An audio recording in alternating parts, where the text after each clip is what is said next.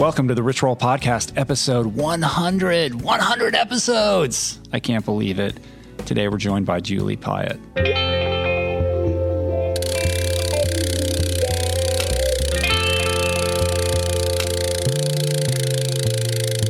The Rich Roll Podcast. Hey people, my name is Rich Roll. Welcome to my podcast, the Rich Roll Podcast. Thanks for stopping by. Episode 100. I can't believe it. It's been an amazing journey. It's been a long road, and I couldn't be more pleased and happier to be coming at you for the 100th time. If you're new to the show, what do we do here? Well, each week I bring to you the best, most forward-thinking, paradigm-busting minds in wellness, fitness, athleticism, nutrition, diet, spirituality, creativity. What else? Entrepreneurship, with one goal in mind: to help you unlock and unleash your best, most authentic self. So here we are today, episode 100. Julie. Rich Roll. You were late on the mic there. You told me to sit out while you did that thing. No, You're like, you're not in this part. I kept it short today. You're not in this part, so sit back. A lot of anticipation about who's going to be the 100th guest, who are you going to have on, and on like Facebook and Twitter and stuff like that. People I hope like they're saying, not disappointed. I hope it's this person. I hope it's that person. And to me, it's like, yeah, it would be cool to get some super fancy guest for episode 100, but you know, this is a moment of reflection, right? To me, it means like, all right, well, let's like look back on the journey that got us here, and let's take it full circle all the way back to episode 1. Well, I'm honored that you invited me to be the 100th guest. Yeah, I hope I live up to everyone's expectations. Right. Is it Scott Jurek? Is it Brendan Fraser? Who's it going to be? No, it's my wife It's again. The person who's sleeping with Rich Roll. Yeah. And episode 1 was just you and I sitting in a warehouse, banging it out. And before we get into kind of what we're going to talk about today, I wanted to just quickly say that we have some exciting stuff happening right now. Our app, the Rich Roll Podcast app, just launched. Amazing, exciting. Yesterday, which is super cool. And people are like, well, why do you need an app? Like, most people listen to the podcast on iTunes or Stitcher or one of these other podcast aggregators. They don't necessarily go to my website and click the play button. They get it, on their mobile device or wherever. And if you're accessing the show that way, you know full well that you can only listen to the most recent 50 episodes. And now we're at 100, which means half of the catalog is inaccessible in the palm of your hand. So we came up with this app. It's our answer to that question and that demand. And what it is it's totally free. It's for iOS only, so you can use it on your iPhone or your iPad. If there's enough demand, we'll develop an Android version, but right now it's just for iOS users. And it's completely free, and this version 1 is really just a podcast player, and it allows you to easily access the entire catalog of shows all the way back to episode 1. It's super simple. You just scroll down and go to the bottom, and there it is. And so that way, people can be on the treadmill or in the car or wherever and easily go back to our earlier days, because the audience has grown so much. I'm sure there's a lot of people out there that haven't listened to any of those episodes. So it'd be interesting to listen to this one and then go back to the first one. Well, that's what I was getting to, because actually that was the first thing that I did when the app went live. Is I went back and listened to episode 1. How was it? It was Was it rough? It was interesting. It was a little rough. Yeah. I mean, I prefaced it by saying, look, I don't know what I'm doing. We were in a warehouse in Hawaii. It's super echoey, and my diction is bad. I'm stumbling over my words, and it wasn't exactly as it's not nearly as polished as it is now, but it's the same tone and the same vibe. And it was interesting to go back and hear and go, oh, I kind of still do the same intro now that I did then, just off the cuff. That's really become the theme and the touchstone of the show, which is kind of accessing your most authentic self. And at the time, I had no idea what the show would become. We were just starting. But I said very clearly, like, this is not a triathlon training podcast. This isn't going to be about how to get six-pack abs. This is about something bigger. This is about long-form conversations with inspiring people who come from all different walks of life and bring all sorts of different ideas to the table, so that we can get, a broad spectrum of knowledge and tools and inspiration that you can take or leave depending upon what resonates with you, with the goal in mind of trying to access a better, more authentic version of yourself, right? And I said it then, and that's still how we open the show, which is sort of cool because at that time, it could have developed into something completely different, but it's really stayed tried and true to those roots. You were more tapped in than you knew. Yeah, maybe. I don't know. That's right. I not that I know what I'm doing now. I don't proclaim to be an expert at this. We're in our garage. We have it's a beautiful day. It's hot out. We have the garage door rolled open. There's a breeze blowing through here and it's making noise. And, it's not exactly like we're in a hermetically sealed radio studio. Mm-hmm. And I like it that way. It's nice. You can hear the motorcycle. It's Here Saturday comes morning. One right now. Right, exactly. Yeah, whenever we record a podcast on Saturday morning, it's just a plethora of motorcycles driving by. And this is going to post tomorrow. Usually, I record the episodes with the guests well in advance of posting, but this is really going to go up right after we complete this conversation, essentially. It's exciting.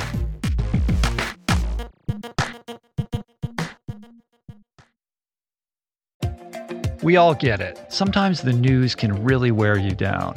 That's why Wildcard, a new podcast from NPR, feels like a solution. It's an interview show that gives a special deck of cards to a whole bunch of fascinating guests, all in the hopes of sorting out what makes life meaningful. It's part game show, part existential, deep dive, all party game. Wildcard comes out every Thursday from NPR. Listen to it wherever you get your podcasts.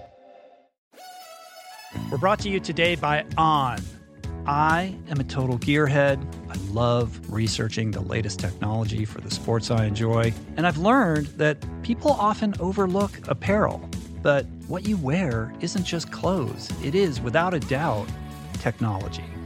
Technology that can make or break a performance. And I can tell you, after spending 2 full days meeting with the apparel wizards at On Labs in Zurich, that On is innovating in this space like no other, with next-gen premium fabrics and just this heightened level of sophistication and precision and testing and development and intentionality previously unheard of that puts them just miles beyond the competition.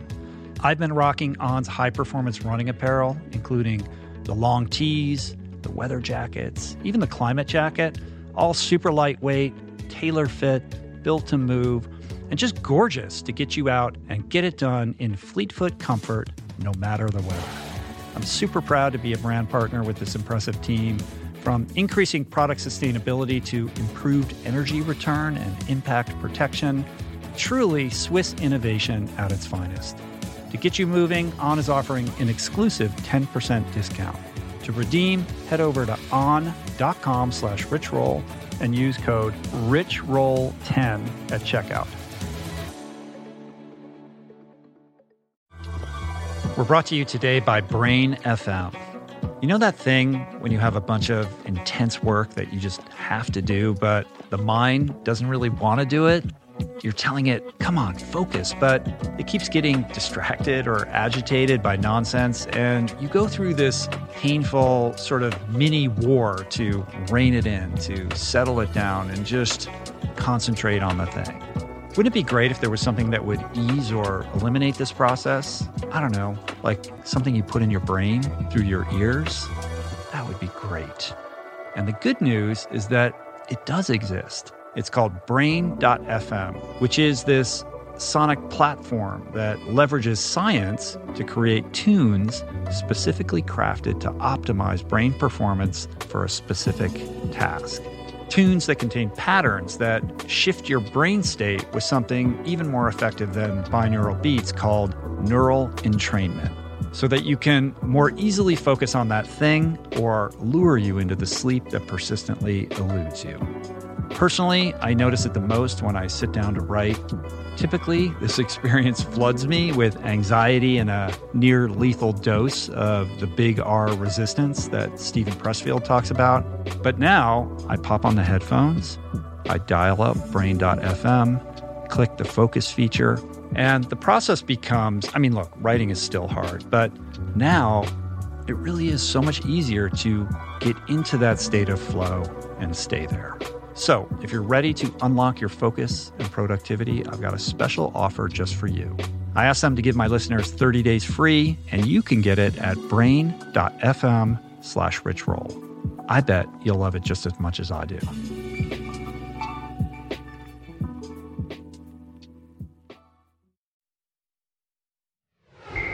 So back to the app. So the app, eventually we're going to create future iterations of that will have premium upgrade content like recipes and videos and stuff like that you'll only be able to access through the app.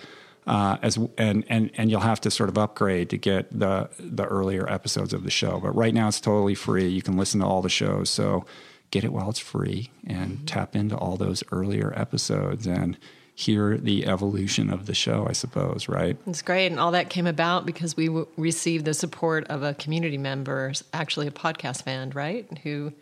Yeah, that's right. I mean, today's theme, Julie and I talked ahead of time about what we wanted to share on this 100th episode. And I think community is a great subject matter to delve into and kind of go deep into. And we're going to do that in a little bit.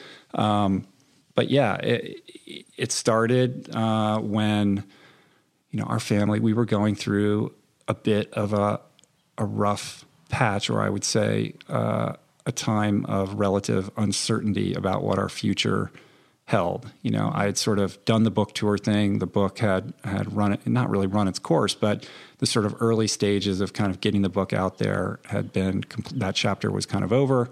And it was about, well, what's next? And we weren't sure, what we were going to be doing. We weren't sure we were going to be able to stay in our home. We were actually entertaining the possibility of moving out of Los Angeles and living somewhere else like Austin or Asheville, North Carolina.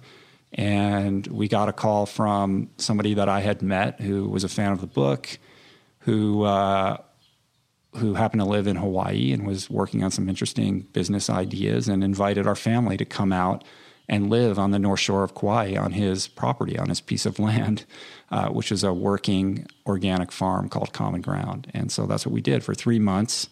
We relocated and lived in these yurts, and it was an amazing experience. And I think sort of being on island and a little bit kind of disconnected from mainstream society had a lot of pluses in terms of creating a crucible for self-reflection and slowing things down enough where we could kind of get in touch with what we wanted our mission to be, good or bad. And there's a lot that came out of that experience. I mean, when we went there, we thought maybe we were just going to be there forever, or maybe just come back and move our house out and move back to Hawaii. We didn't know what we were doing. But the podcast was really born out of a desire to connect and create community. I think I was feeling, I'm used to being in the flow of life. I like to go to New York City. I like, being connected to people. And I was feeling a little bit disconnected out there and had always been interested in starting a podcast. And I think the timing was just right, where the motivation and the willingness kind of converged to make me sit down and figure out how exactly do you do this on a, sort of tactile, logistical way, and get an episode up. And well, it definitely, it provided the space for us to do it. But energetically, Kauai was always an extremely dear place to me, and I've felt that energy connected to the place where we live, to Jai, over many, many, many years. And so if you pull back and look at it, I feel like, of course, we started the podcast there, and we were able to infuse it with a beautiful healing energy that's very, very powerful that comes from that sacred land. And I don't think it's an accident, of course, as I don't feel anything in my life as an accident, but I think it was a beautiful little reprieve that we had because we had experienced a tremendous amount of stress and pressure, and I call it this friction of alchemy when you're having transformation, that, a constant grinding on your energy field. Where some days you almost feel like you can't take it anymore, but you have to remind yourself that there's something in the friction. You need the friction for the transformation. So if you're feeling, the stress, or you're feeling the pressure or the energy, you can remind yourself that you're about to undergo a transformation, and that exact process is necessary, or the transformation would not be possible. So I feel like we were brought to Kauai in very loving arms and set up for a few months to kind of recover a little bit and also to anchor the energy of this podcast. And that was all done through the guidance and support and community of Chris Jabe and Common Ground. Yeah, for sure. And, it's easy to forget the amount of pressure that we were under at the time. And I don't think that at that time we could have foreseen where we're sitting now. I think that we both had a sense that that we had a purpose in this sort of plant power evolution revolution movement, and plenty of things to say, and a healing energy, and a willingness and a desire and a capability of connecting with people and serving in a way to inspire and educate. But I don't think we couldn't foresee the specifics of what that would be. And sometimes you can't see the forest for the trees. And at the time, we were under unbelievable financial pressure. We were on the precipice of when you say we were entertaining relocating, we were seeing what was going to happen to us. It's not like we weren't. Yeah, it wasn't like we had a lot of choice. Oh, I think I'll move to. It was kind of got to that point where it was like we have no option. We were in a dire situation financially, and we weren't sure what we were going to do or how we were going to see our way out of it. And there were only so many things in the kind of tactile world that we could do to get our house in order. And beyond that, it was really a process of having to, be in that canoe without a paddle and live in faith and pay attention to the universe and, try to make the next best choice and trust that, somehow we're going to see our way through this and be taken care of. But it was very, very challenging. But we didn't actually make the choice. The choice was offered to us. So I remember Saul Ray calling me and hiring me to chef for his Thai massage yoga teacher training retreat in Santa Barbara. And I had this deep conviction all of my life, all the 10 years that we've been at this house, that I was going to create this healing center here and a place for children. And I felt it in my bones and I knew it. And yet all outward appearances were to the complete contrary. So we felt we were at the end of the road. Saul Ray called and hired me. And I remember leaving for Santa Barbara, and it was actually Ojai, and saying to you when I was out the door, there is no way that we are being moved from this house without an opportunity being presented. I said, it's not possible. It's not possible with the level of commitment we've given with our heart and soul. And so I left and I went to cook for Saul. And I just said to myself, I was in the kitchen and I said, okay, I'm out of vision. I'm out of ideas of knowing what is right for me. And so I am going to serve to the maximum potential of my being in the kitchen this week. And that's what I did. I just dived into the recipes and I fully served. And something was with me because some of the retreat participants were opting out of their classes to stay with me in the kitchen.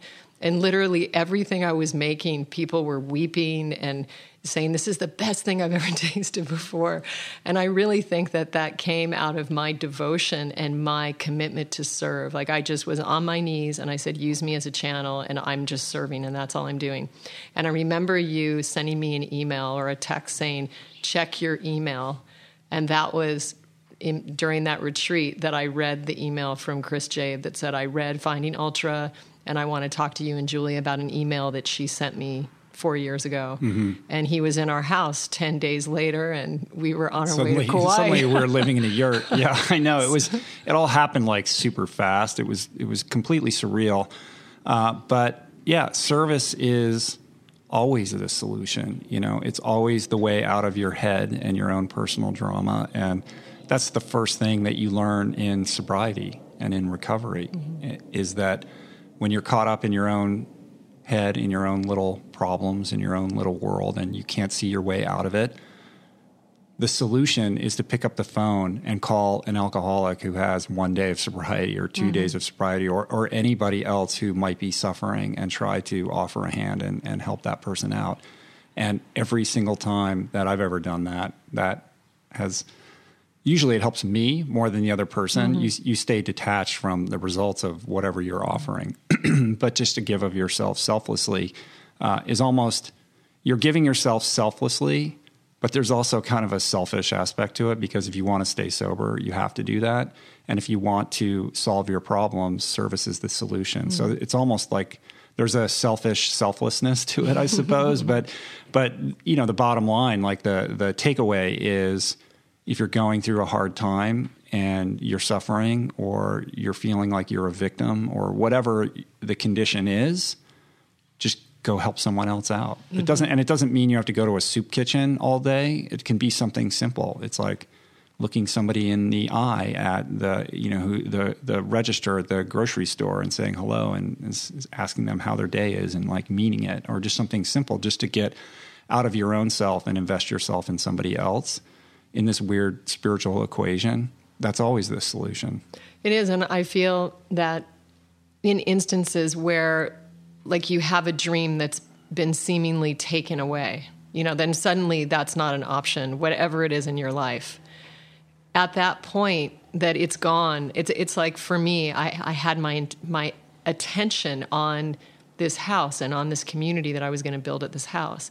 And then when I got to that point in the road it was clear, at least clear at the time, that it looked like chances were that was not going to be happening, I suddenly was completely empty, even though I had a worthy mission. And even though I will, in fact, realize that now, and we'll talk more about that. But at that moment, I was empty because I didn't even have that conviction that I had had my whole life. I had nothing. So I said, okay, if I have nothing, then what do? I'm just serving. Well, and then I was very empty. You have to wrestle with the ego. The ego attaches itself to whatever it can. So the ego attachment to continuing to live in this house, or the ego attachment to whatever dream or idea you had about a community, and how that relates to your sense of identity and the attachments that you have to that, and then having to surrender that, right? You have to let that go. Well, that was done, that was done many, many, many years prior. This was just, I felt it in my cells, and I thought this particular thing was going to transpire. And when it was no longer on the table, I was completely empty. Mm-hmm. There was nothing for me to even have my attention on, except for, okay, I'm serving in the moment. This is what I'm doing. And so the power of selfless service, when you're really that empty, is massively, exponentially greater than if you say, I'm going to go, carry somebody's groceries right now, or something like that. Mm-hmm. So I think it's the emptiness. And so I'm sharing this because if anybody out there if their dream or something that they felt very clear about is no longer in their life, it's very, very powerful to use this opportunity of the emptiness to be a clear channel. Mm-hmm. It's a little bit like what you wrote about in that Mind, Body, Green blog post the other day. My sacred moment. Right, sort of recognizing, a painful situation in your life as an opportunity, and and how to see your way through it, to leverage it to create a foundation for future growth, as opposed to kind of devolving into some kind of shame spiral, victimhood over it. Well, it's, to me, it's very clear. It's the only intelligent thing to do. I mean, we have, all kinds of experiences in a human life, and a lot of those are joyful and exaltive, and then a lot of those are completely traumatizing and devastating. And so all things are sacred. The life is sacred. And so, it is a power of perception to use your, you could call it imagination, and apply a spiritual perspective to everything in your life. And if you do that, you will experience much more than you ever realized, than you ever dreamed. So how do you do that? Well, like, for instance, I'm trying to think which traumatizing event I should share about. Careful. My astrologer calls... Overshare. Exactly. Trying to hold something back. My astrologer calls my chart blood, guts, and glory. And it's actually, kind of true, actually. So... just everything that happens in life. Like, we'll just take the house for instance. It's like I had to. I held the vision for many, many, many years, and then when there was literally nothing else that I could do, I offered her back. I said, "Okay, this isn't for me to decide." And so you offer that at the feet of something greater than you are, and I recognize that there is a greater plan that I am involved in that is leading me, and so it's this balance of holding. I say, hold on loosely. You hold on loosely to the intention. I mean, this one with the house was a very big one. And I mean, I fought for this for 5 years, and everybody was advising me not to do it. Everybody thought I was crazy and that I would never persevere. Mm-hmm. So this was truly a life mission. This is not like, I want a shiny red bike and I don't want to let go of it. Mm-hmm. But for me, every single thing in your life. Like, someone was sharing with me, I think Stu Bone was sharing with me, he had a really traumatizing event, and he was cycling actually with a guy all day. And after they split off, the gentleman actually had an accident. It was very severe, like very, very, very severe. And Stu called me and was very rattled about it. And what choice do you have in those circumstances? There's no bright side of the street that you can say, oh, well, it was meant to be, or it'll get better, or he'll walk again. You literally have to see it as a sacred moment. And I said to Stu, don't take that beauty away from him see him in his full spiritual power. And know that this is a sacred moment, and then this is part of his journey. And then love him and hold all the space that you can for him. But if you view it as this is a tragedy, then you're putting more of that sort of downward energy into it. So it's almost the respect that each being creates their own life path. And mm-hmm. some of those experiences are really wonderful and uplifting, and some of those experiences are very, very traumatizing. And all are sacred. All are divine. Yeah, I talked about this subject with Preston Smiles, which we haven't posted that interview yet. That's coming up in, I don't know, a couple weeks. But this idea that no matter what, it's windy, everything's blowing in here, no matter what sort of transpires in your life, that on some level, conscious or unconscious or, otherworldly, you have created that in your life. Even if it's, I was walking across the street and I didn't do anything wrong and I got hit by a car,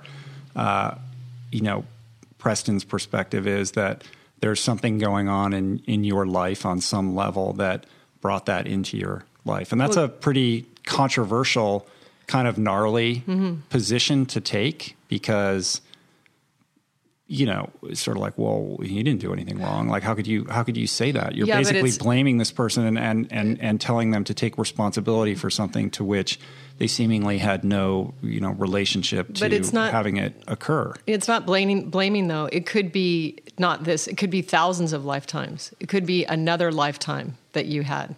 So it's like everything is cause and effect. So it's like, yes, you are the sum. You are sitting exactly where you are in your life because of everything that has happened in your entire experience, including past lifetimes. But not everybody believes in past lifetimes. Well, that's their problem.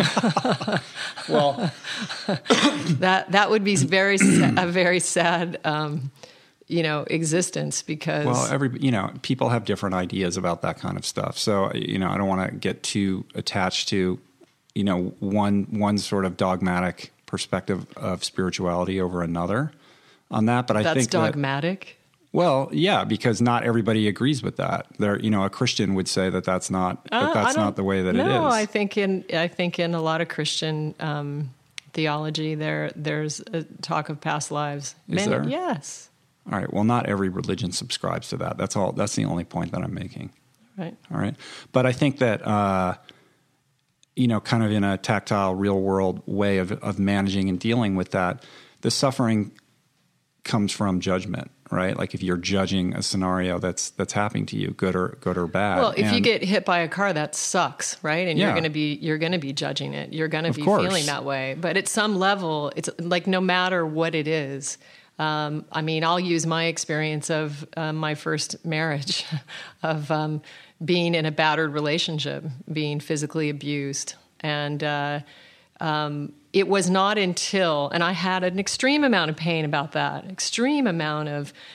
because I'm not a violent person. And I found myself trapped in this relationship as a young girl, and I couldn't get away, and no matter how many times I broke up, he would find me, and he would be waiting outside my work, and it was always pulling on my pity and my sympathy of who he was, and I should forgive him, and all this kind of stuff. And this went on it was a 7-year karmic experience that I had, and it was not pretty, and it was scary.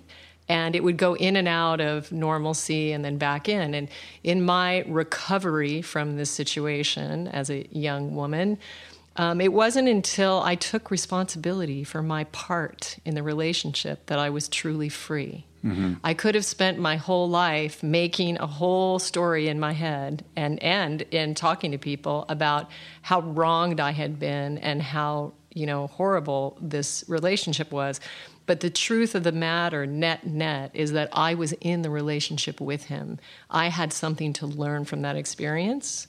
And so it took me a little while, but I worked it out, and I got the lesson, and I never repeated that relationship again in my life. The boy's father was... Yeah, to be clear, let's make sure that people understand that you're not talking about Lou Pyatt. This is somebody else. Right, this was not the boy. This was an early relationship, so it's important. And, I had even friends that refused to be friends with... I remember this girl that I was really good friends with, she basically broke up with me and told me that I would repeat the pattern for the rest of my life, and so she couldn't be friends with me. And I never repeated that pattern again. It was part of my self-mastery. I learned it. I learned the lesson. It was a karmic debt. It is what I believe, and we had some stuff to work out.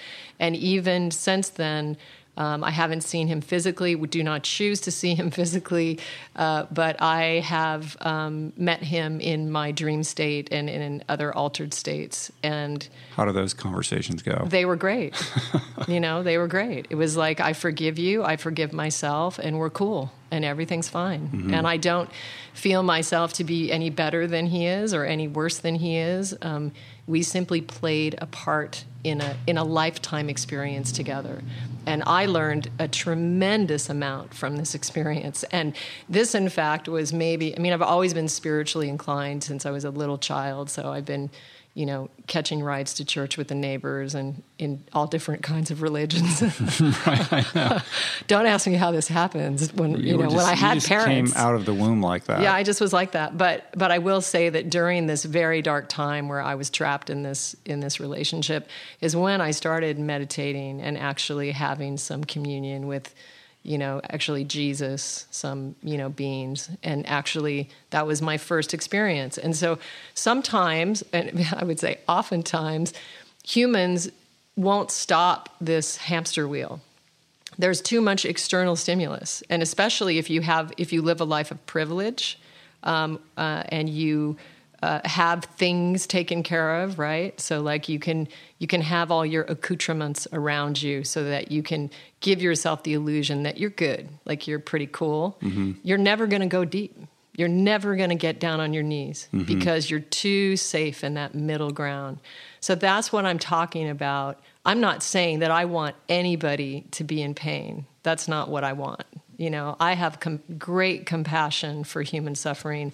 This life is not easy. There's just incredibly horrific things happening on the planet. I do not take any of this lightly. However, all of these experiences in life are opportunities to access deeper levels of ourselves. And we are much more than a human body. We are much more than that. Well, and I think everybody, even if you are well-to-do financially and live in a gated community and have your very safe SUV and your nice cushy job and your 2 kids and all that kind of stuff, you're not immunizing yourself from the realities of life and the pain that comes with that. I mean, I think everybody experiences some level of suffering at some point. You can't It's escape inevitable. this existence You're without going that. to. So of course, yeah, not willing pain on anybody, of course, but to recognize that those are opportunities to grow, and that growth is what we're here to do. And certainly in my case, like the only time I grow is when I'm in pain. Like all these sort of painful things that have happened to me, some of which I've learned from, and some of which I still resist learning from. They're opportunities, I think. Right? Yes, they are. So taking it back to this divine moment or this precious moment, to seize upon it. And this idea of reserving judgment upon it. I think that it's that idea that we don't have all the information, right? We don't know the true reason why this is happening, and we're impulsively led to judge it as good or bad or tragic or whatever. We're just wired that way, but to the extent that we can try to reserve that judgment and explore it and perceive it as more of an opportunity than something that is more about you being a victim, then I think the greater opportunity you have to learn and grow from that. Well, and also to just know that, there is a greater force and that we're all part of that. And I think I'm spiritually inclined because I don't like suffering as much, and I'm maybe you'd say that I'm, I want help. I want help. And so for me, spiritual context makes my life meaningful and makes it just deeper. And so when I have that, it broadens the playing field so much more that it lifts me out of any depression, because I always see the playing field so much more expanded beyond this planet, beyond this solar system. It's a large game, life. It's very, very large. And, we're just humans on one planet here, and it's school. It's a learning. The whole reason we're here is for self-discovery, is to find that thread back to our home, and the home is the same for all of us. Yeah, I wonder what it would be like if instead of all the advertisements and billboards and television commercials that you see that are all driving you to accumulate things and this inherent message of sort of buy and ye shall be happy, let's all strive to live this life of comfort and ease, and that's the path to happiness. What if that was all inverted and all of the messaging everywhere you went was about like letting go and surrender and going inside? I think on some level, I suppose, Eastern cultures are more about that, but they're not, living this capitalistic type society where we're bombarded with stimulus and messages. But wouldn't it be hilarious if like all the TV commercials were like about that? Like, I wonder what our society would look like. That would be a great movie. Why don't you write that? Where everybody, like it's just everything is like the opposite. That'd be amazing. It was all about like giving your stuff away. We wouldn't have as much fun. We wouldn't have as many traumatic experiences to really work through. So, I know. Well, it's funny because, intuitively, everybody knows that on an intellectual level that all this stuff is not, you can't take it to your grave, and it's not what makes you happy. And, how many times do you hear, the story of the old person on their deathbed who just says, I wish I didn't go to the office so much. And I wish we can hear that a million times and we still don't change we go, oh, that's interesting. And then we just go do what we're doing, and we make the same mistakes over and over again. So what is it that we can't, take that intellectual understanding and put it into, practical application in our life? Why do we struggle with that so much, you think, as a culture? Well, I think the ego wants to survive, and it wants to think that that's what's happening, which is really so ridiculous, because I'm sitting here with you. I mean, one of the things that we're sharing about today, and we're going to start talking about our family, is, I've been a mother for more than 19 years. I mean, how is that possible? Mm-hmm. And here, my parents just moved to town and they're in their 90s, and this is it's completely idiotic that we don't discuss death from the time we're born. I mean, and start preparing to die.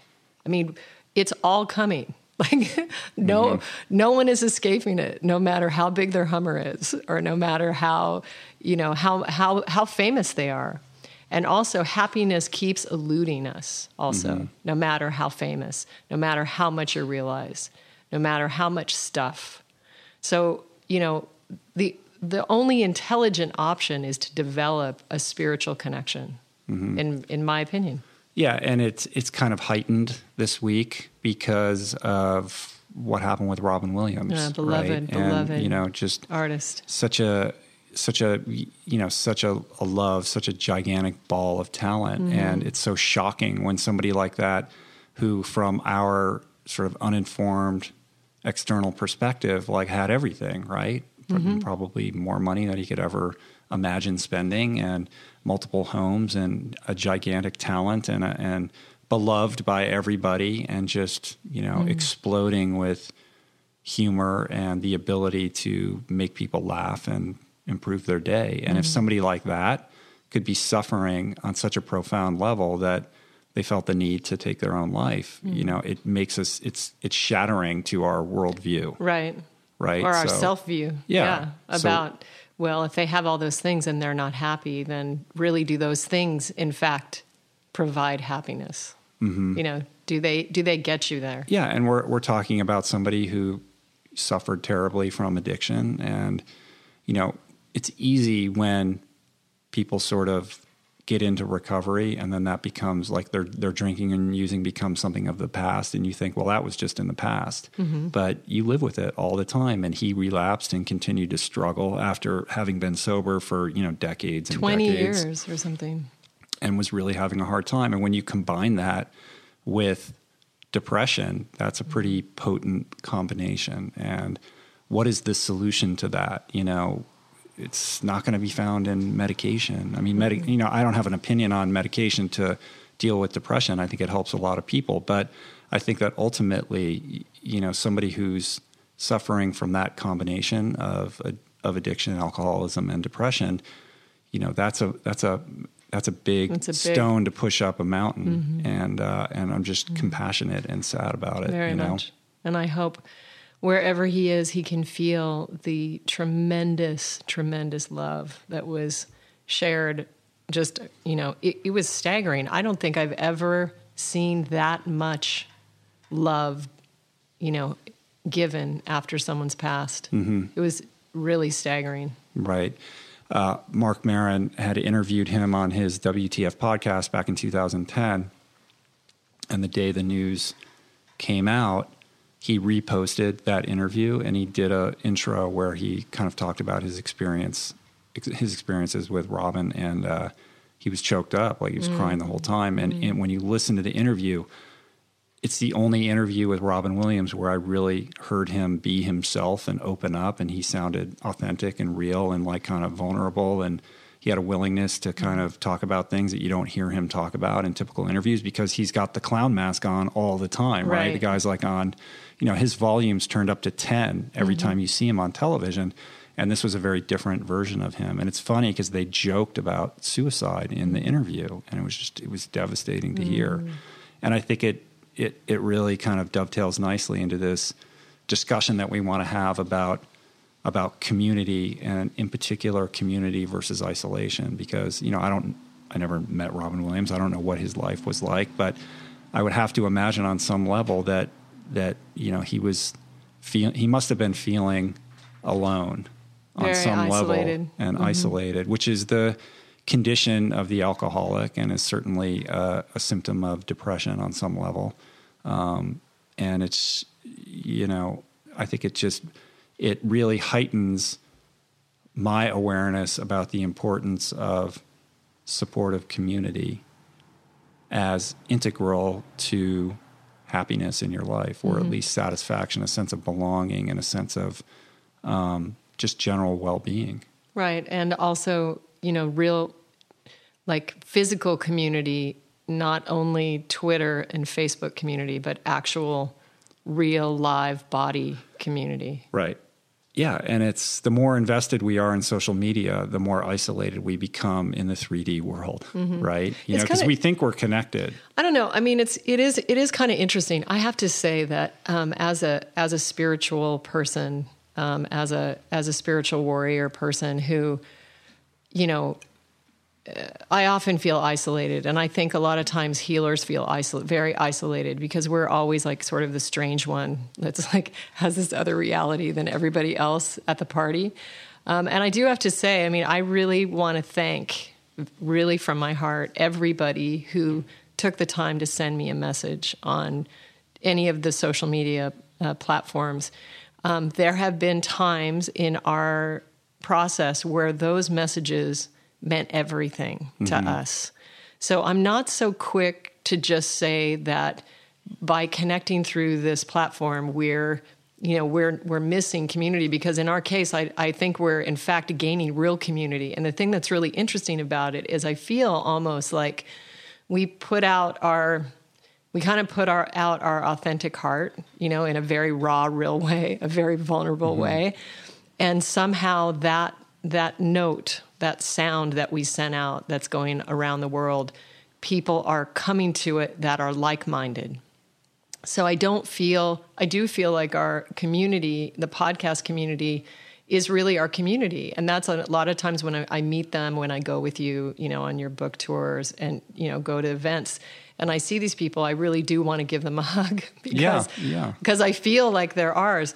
But there's also that other side of then, being an illusion and feeling like, the person that's liking your Instagram photo is in fact, that's the substitution for, your friend who lives in the city where you are. Yeah. I mean, it's about your perspective on it and how you balance it in your life, I think. But I agree with you. It's funny. We had dinner last night. It was Trapper's birthday. We went to Cafe Gratitude, and in walked Travis Brewer, who we've had on the podcast. He's a friend of ours. Hey, Travis. Hey, Travis. What's up if he's listening? And it was great to see him. And what's funny is that I almost didn't have to say like, oh, well, what's going on? Because I haven't seen him in, I don't know, a month or something. I knew what he was doing. I knew because I follow what he's doing online. Like, so I actually knew where he had been, and I'd seen these cool pictures that he was posting, and I had a frame of reference to just pick up and connect in a shorthand, and with respect to strangers out there, certainly the messages that we've gotten as a result of the podcast or the book or whatever they're incredible. The idea that, through this microphone sitting in our garage, we have the ability and the power to create community through connecting with like-minded people who are on the vibration or feeling this particular, vibration, whether it's niche or mainstream or what have you, is not to be underestimated. And it's a beautiful thing. And I think given that this is our 100th podcast, it's important to pause and thank everybody and honor this audience, this community that's come together voluntarily around these ideas and created a dialogue around that. And I believe, and it's the reason that we're doing this, that this has the power to shift consciousness, to improve lives. And it's a beautiful thing. And it's a responsibility, and I don't take it lightly. And all of you, everybody who listens, whether you message us or not, I mean, we're not always able to get back to everybody, but you all have been a massive part of this transformation. And then you're going in your own lives and having your own transformation. It's just exponentially, moving and vibrating higher and higher. Yeah, and I had this idea that, kind of in honor of the 100th episode, that I wanted to put it out there to you guys that if there's people out there who have been impacted by the show and have made changes in their life, I mean, I know there are because we get tons of emails about this. We'd like to hear those stories, and I think what would be cool is if you feel comfortable sharing that in the comment section on the episode page on my site. That would be great. If you want to be anonymous about it, send us an email through the website on the contact page. And Julie and I are going to go through them, and we're going to pick like 3 of them and send you guys some cool stuff in the mail, just as like a thank you, really, as a thank you for listening and and to honor, the changes that you've made in your life, which is huge. Anytime you make any change in your life, that's a big deal. And I think it deserves to be recognized and appreciated. And I'd like to appreciate the people out there that have taken the message to heart and have really worked hard to improve their condition. That's right. What do you think about that idea? Well, I think that's a good idea. I think it's great. So we do more of that. All right, so we'll pick 3. So shoot them over. 3 seems like such a small number. I know, but we can't send them to everybody. We can't see. Yeah. Well, we'll do more of this kind of stuff. But we'll do 3 this week, and we'll see how it goes. Okay, awesome. That sounds good.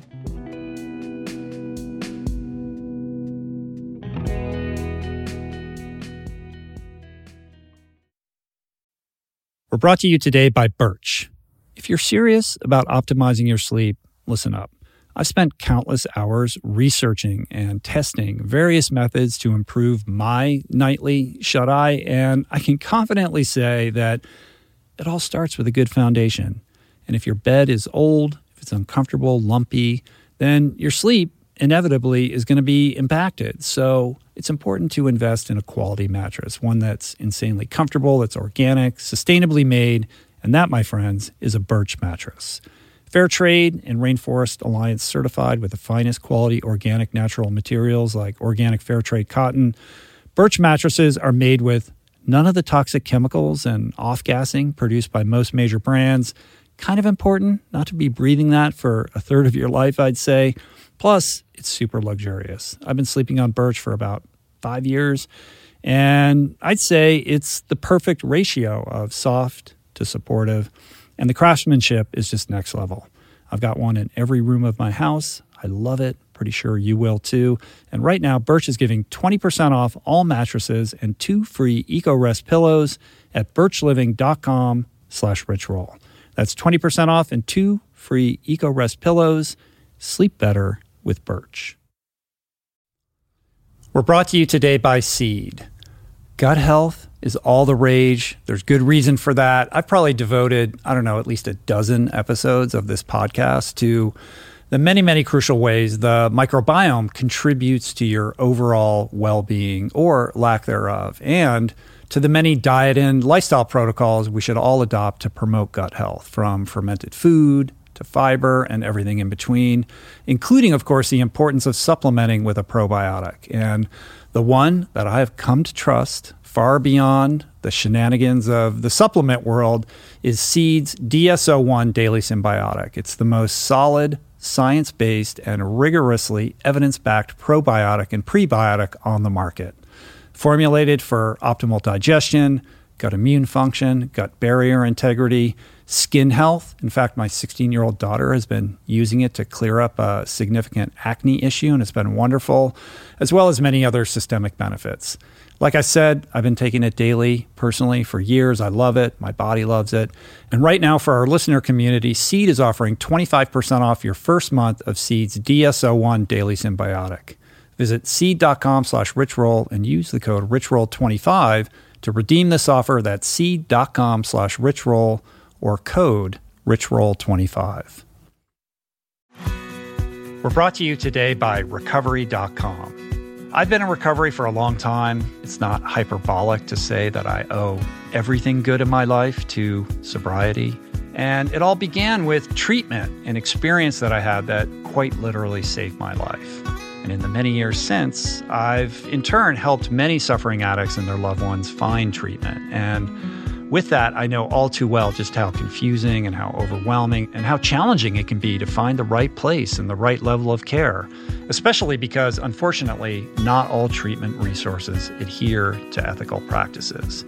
It's a real problem, a problem I'm now happy and proud to share has been solved by the people at recovery.com, who created an online support portal designed to guide, to support, and empower you to find the ideal level of care tailored to your personal needs. They've partnered with the best global behavioral health providers to cover the full spectrum of behavioral health disorders, including substance use disorders, depression, anxiety, eating disorders, gambling addictions, and more.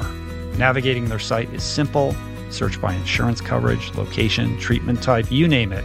Plus, you can read reviews from former patients to help you decide. Whether you're a busy exec, a parent of a struggling teen, or battling addiction yourself, I feel you. I empathize with you, I really do. And they have treatment options for you.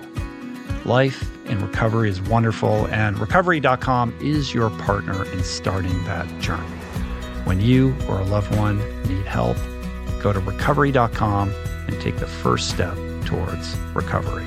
To find the best treatment option for you or a loved one, again, go to Recovery.com. Back to community and this idea of virtual community versus 3D community. Is that my prompt? Yeah, start talking. Start talking. When I stop talking, you start then talking. I start. Okay. Yeah. No, but I get to interrupt you. Yeah, I know that. It's your show, and I'm cool with that. It's okay.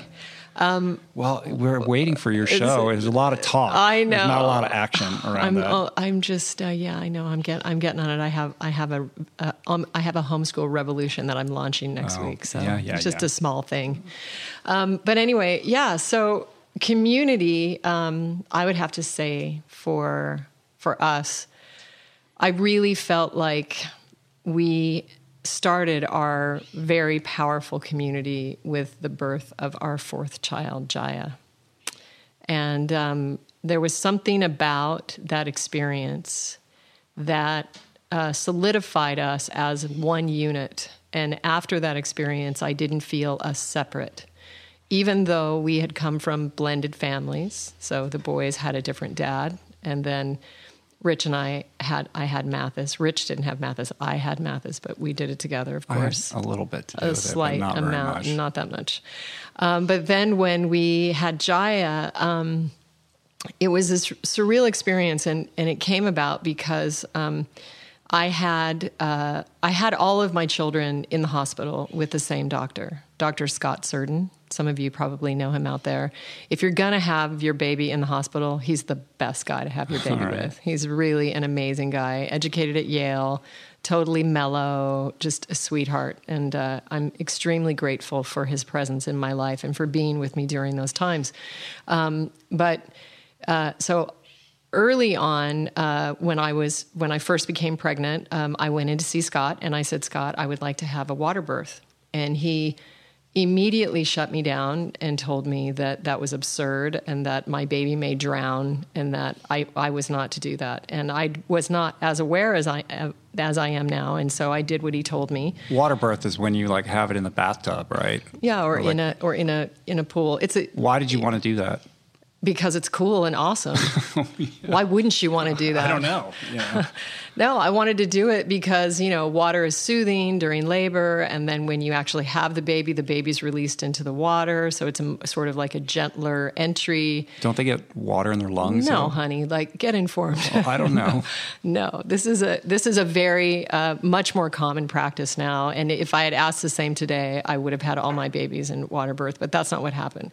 So lucky for me, while I have very excruciatingly painful pregnancies in that I am literally sick. I have 4 good meals when I find out I'm pregnant, and then I'm literally sick the entire time. So sick that I'm aware when I'm sleeping that I'm sick.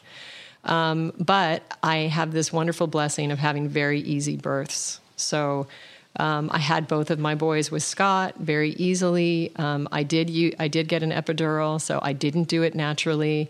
And then I got pregnant with Mathis and entertained doing it at home. And you had a friend who actually lost his wife during childbirth. Yeah. And you felt it, and it seems so shocking because, we don't think that this doesn't happen anymore, but it tragically happened.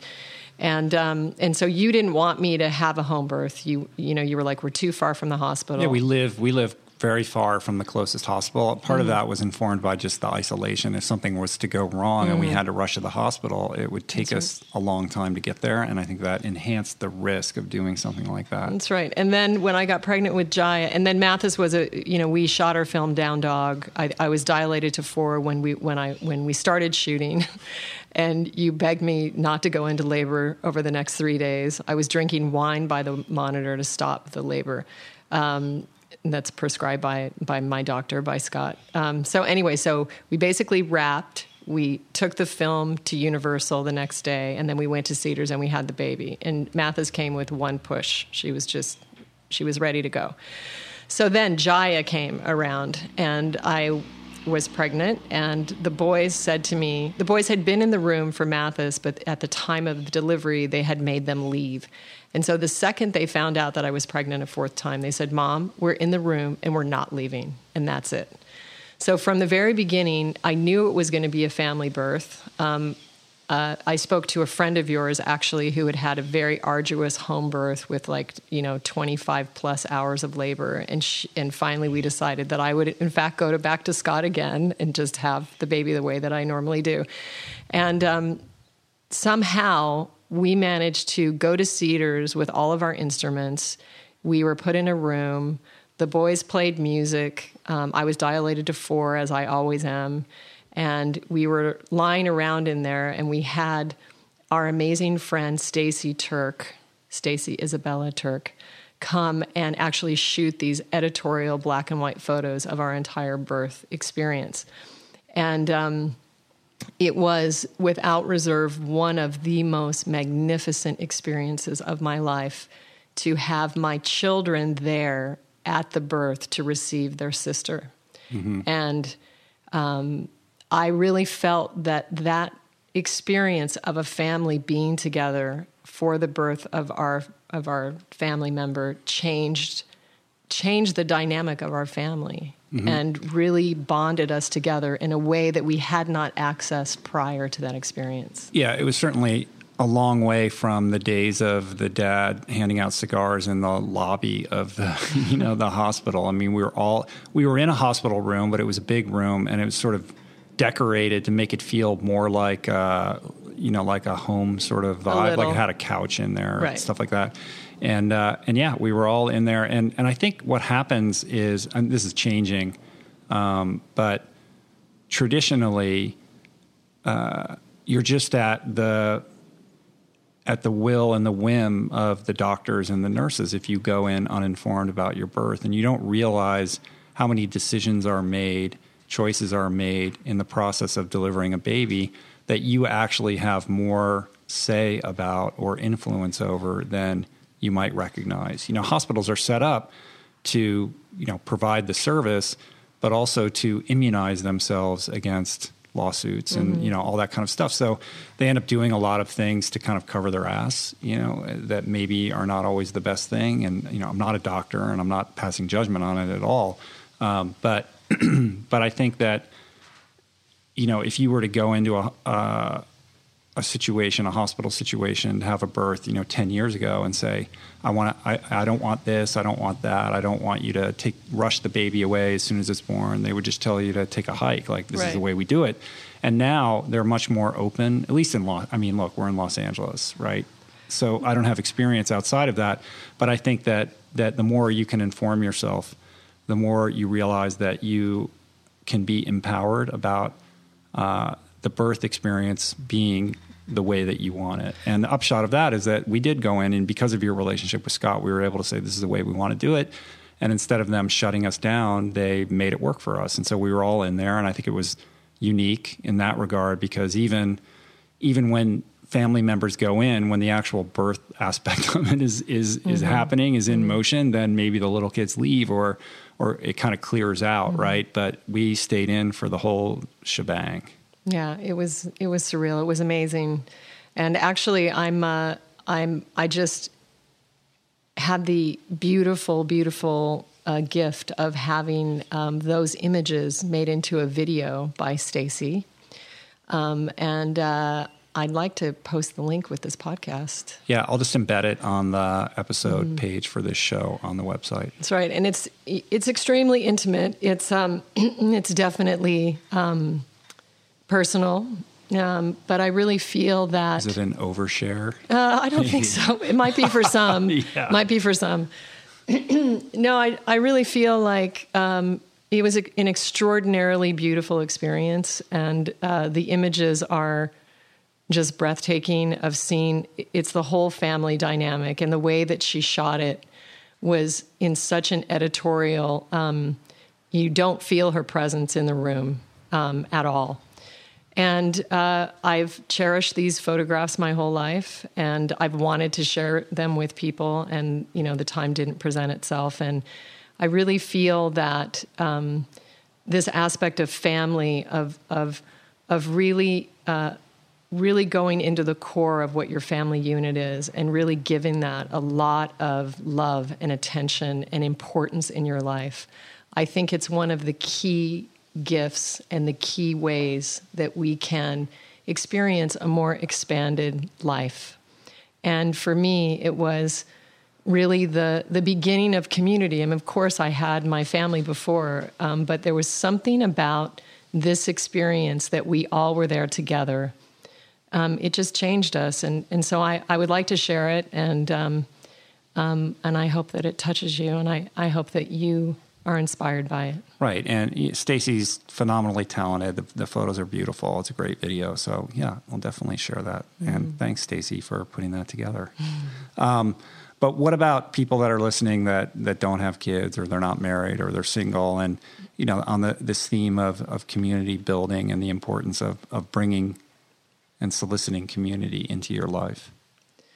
Well, I mean, I think there's many ways to find your family, and, you know, many of us have not easy experiences with our family of origin or our birth family, and we can find those communities, or what I like to call our soul family, in other ways. You know, they're in other arenas of expression or sharing. You know, other communities, spiritual communities, plant power communities. So there's a lot of other ways that you can experience more of an extended family experience, you know, by going out in your community. I mean, I'm not really speaking from huge experience in this area, so it's kind of a little awkward for me, because I come from this family. This is my thing. Right, but I think that you made the important point, which is that you can create your own communities, and you can choose your soul family, right? And, you know, just in our example, we have communities in our life that are distinct. Like, I have my recovery community, and you have your meditation community. It doesn't have to be, you can have these sub-communities in your life, and I think that social media platforms provide a great opportunity for community building, not just virtually, but in real life, like with Facebook groups or whatever. You can find the people in your area that are interested in the things that you're doing, and you can create community that way. Mm-hmm. But I think that if you want to be fully expressed in your life, the important idea is that you cannot do that alone, whether you're training for a marathon or trying to lose 10 pounds or, you know, write a book or whatever it is that you're trying to actualize or express in your life. These are not individual pursuits, even if they appear to be so on paper. Like, it requires support. You need support to achieve these things, community to achieve these things. You need like-minded people around you who believe in you. You need accountability, and all of these things are, you know, indicia of community. Mm-hmm. Right? Very much so. And it's this idea of, on top of that, sort of appointing a council within your community. I like to call it your board of advisors. I like to call it tribal council. Your tribal council, yeah. Everybody needs a board of advisors, and those people fill different roles for you, right? So I have certain people that I call for advice for, you know, stuff on business, others for recovery, others for health and nutrition, others for fitness. But I know who those people are in my life, and they know that they serve that role too. And they probably have their own board of advisors, and, you know, all that kind of thing. Like, it's this interlocking web of support. But I rely on those people, and I'm very aware that I cannot make progress on my own. And my instinct, especially my alcoholic instinct, is to isolate and try to do it myself and be a control freak. And when I'm doing that, I'm not operating on my highest frequency. It's only by letting people in and allowing people to help me and asking for help, which I don't like to do, is when I can make a quantum leap. That's right, Rich Roll. Remember that. Yeah, all right. Ask for help. What's wrong with your voice? I have something a frog in your throat. Yeah, something, I don't know. Yeah, I mean, you can't do it alone. And I think that building community is the wind in your sails, and it's also the accountability on a positive and a negative wavelength, right? Like, a positive influence in the sense that they want you to succeed and they're there to support you in that. And also negative accountability in the sense that if you flake or veer left, they're going to call you out on it and hold you accountable to that. So you stay the line because you don't want to be on the receiving end of that, right? That's one way. What's another way? No. They inspire you by... they inspire you to live authentically because of who they are. So there's no pain. There's no repercussion. Well, that's the positive aspect of it. But for me, it's like, well, I don't want to disappoint them either. You know, the people pleasing, whatever, you know, that character defect aspect of me is. But you can't deny that is part of the human psyche. Maybe. You know? Yeah, maybe. I mean, it's okay. That's good. That's one way. Definitely. You're not impressed. I don't know. No, I would say, you know, go in and connect with your own voice and operate from that point rather than want not to disappoint other people to be your motivation for doing things. Yeah, I understand that, but I'm just recognizing that there is It's nice to have accountability. Yeah. The best accountability is with your own self. That would be the best one, in my opinion. But I would like to get back to families because I didn't really express on that, and because that is the platform from where I'm sharing. That's what I know. That's what's authentic to me. And the reason that I wanted to share, you know, these amazing photographs in this music video that's also set to a song actually called Held So Sweetly, and it's a love song that I originally wrote for an Indian master guru of mine, actually for Yogananda. And then later it really became about my children, which are my real gurus. So I feel like recognizing and remembering that the most important community that you have is your family. I'm talking about parents that have children, that have started families, and that have this kind of life experience, because cultivating that is what is going to allow you the greatest opportunity for expansion, much more than your work, your business, and these kind of endeavors. And I really, really, really feel that there is a beautiful gift that we all experience by creating food, preparing food, and meeting around a family table as part of our lifestyle. Mm-hmm. And what do you think it is about your relationship with your kids that is different from what you see out in the world typically? Well, again, I mean, I think it all starts from a spiritual perspective, and that is that I know that I have been with them before. We are not just mother and child now in this life. And so I feel my past experience with them. I also know that no one is less than or, you know, any better or any worse than I am. So even though I birthed them and they're younger in age and I had to feed them and change their diapers and stay up late with them, and you know, the human is so completely at the whim of the parent. You know, the baby can't do anything. But even though that is the condition in which we're together, I never felt myself older or wiser or better or more entitled than they are. So my children are beings. They're full life forms, and as is everybody. And so I meet them that way as a parent, as more of a guide.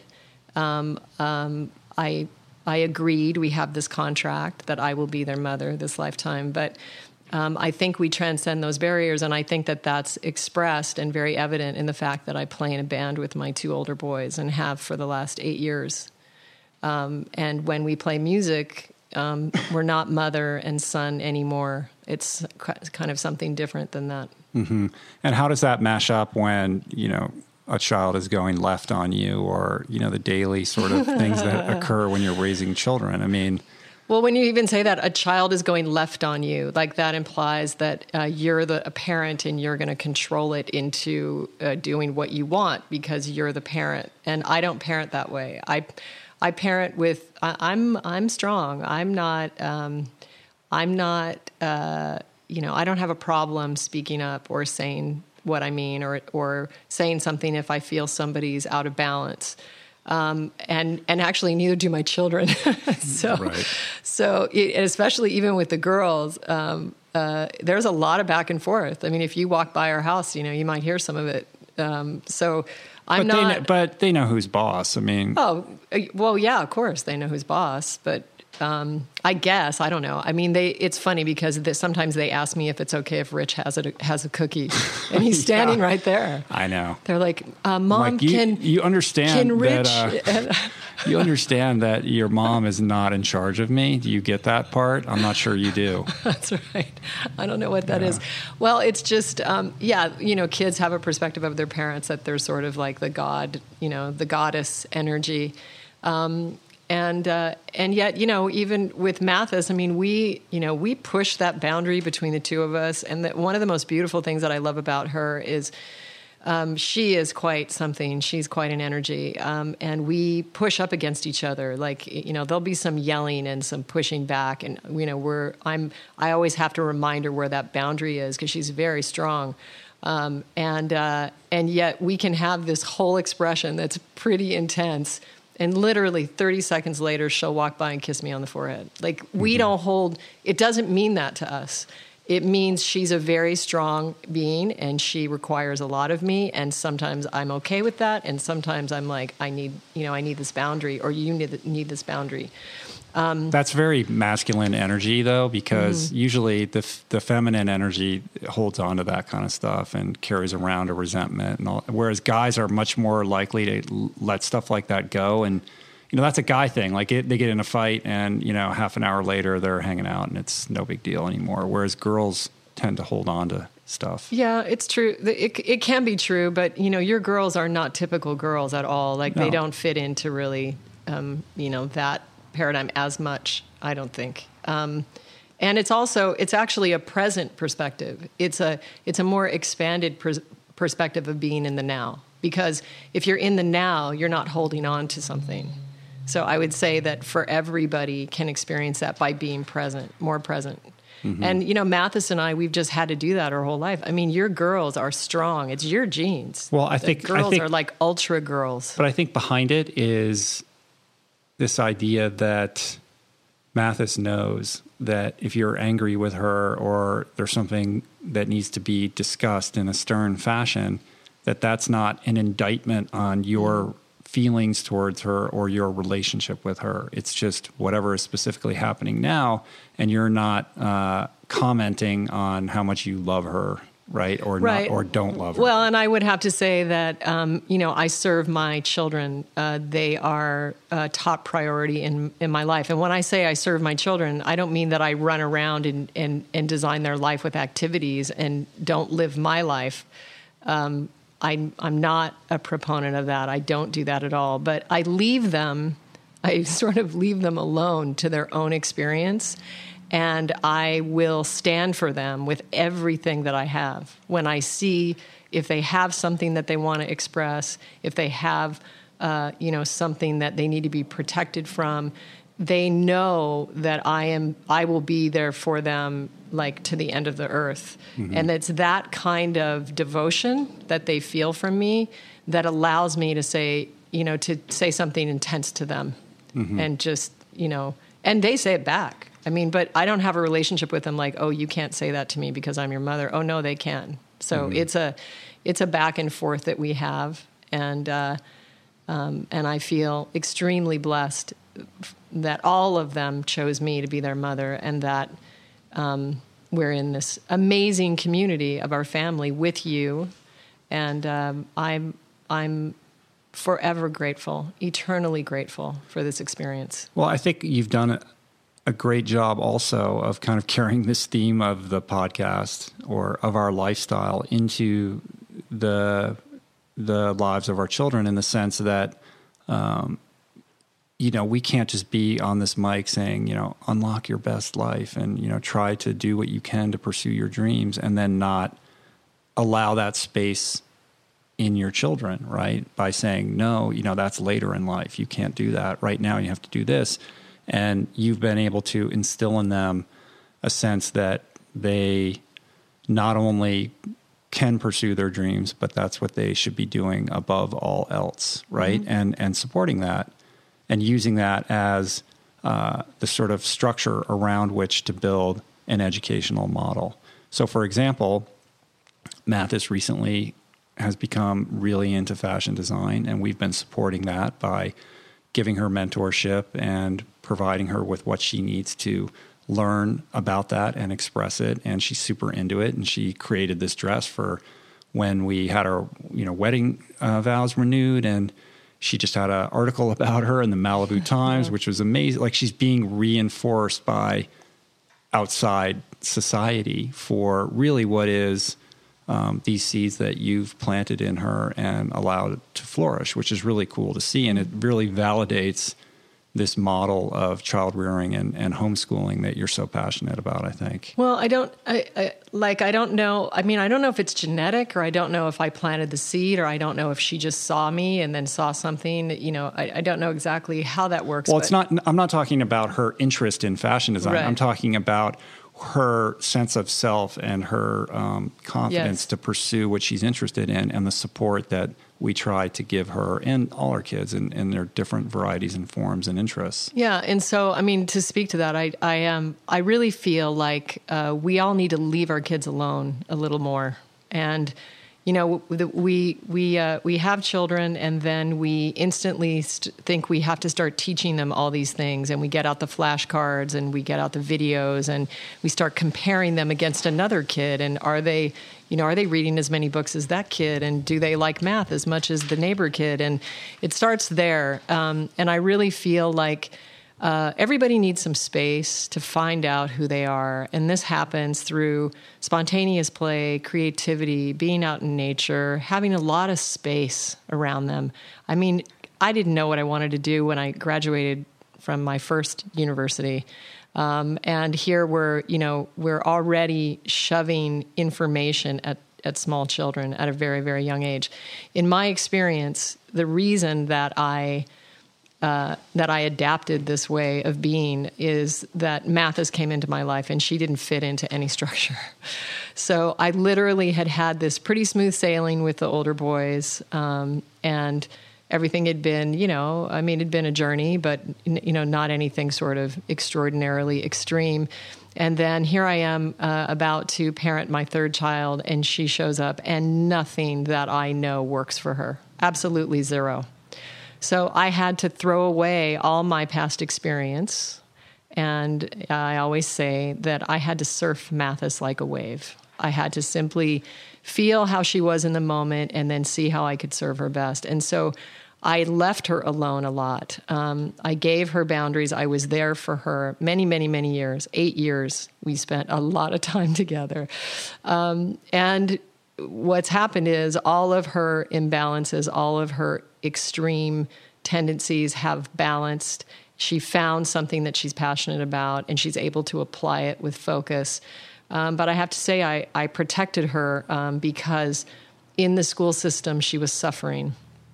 And that kind of system that exists today, the one that was based on an industrial age, the one Sir Ken Robinson speaks so passionately against, was not good for her. Mm-hmm. And it's not good for many, many, many children. And many of you out there are agreeing with me right now, because the children that are coming into our world are different today than when we were in school. And the world's different. The world is much different. And so because of my experience with Mathis, I have developed actually a homeschool model that I'm going to be launching. Actually, I have my first meeting next week. I'm presenting to a group of parents, and I'm making the plea to create community around conscious education. And I use the word education because I want to be understood. But what I really would like to say is remembrance, because I really, truly believe that all of us have everything we need within our own hearts. And we simply need to access that and connect with that. And then everything will be really all right. Mm-hmm. Yeah, it's interesting. I mean, in Mathis's case, it wasn't like we had this dream of homeschooling. We tried. We had her in all different kinds of schools, and it was a square peg in a round hole every time. And the real kind of tipping point for me is just after she'd be at a certain school for a couple weeks or a couple months and having her come home looking deflated, because she's like a wild hair up your ass. Like she's strong and she has a sense of self and an opinion, and she likes to dress up in whatever way she wants to dress up, and she's standing tall in that. And then to see her come back like a wilted flower that's unacceptable, and I had that experience in school, and it was just too painful to watch. And that's where we really bonded over it, because for me, I'm coming from a traditional schooling background that I was successful in to some extent. And I'm very traditional in that regard. And so for me, the idea of entertaining homeschool is something that I've had to acclimate to, and it hasn't been always easy for me, because I have to overcome my preconceived ideas about what education is and how kids should be taught, and et cetera, and really has forced me to look at things from a different perspective. And the real tipping point, like I said, was just seeing Mathis in that state and realizing that was not acceptable, that we just could not, as parents, allow that to continue. And I think there's a lot of parents that are having that experience, seeing their kid and just not knowing what to do next. Like, what is the solution to that? And part of it, you can say, well, part of it is just growing up. It's socialization. That's just what happens. But, I think that it is really important to try to protect the fragile self-esteem of a young person, because the sort of ripple effects and ramifications of a destroyed sense of self at an early age manifest in extremely negative ways later in life. And I've seen it time and time again with a lot of people. Mm-hmm. So across the board. And I mean, if I have one mission of the school, the mission of the school is to preserve the self-esteem of each child.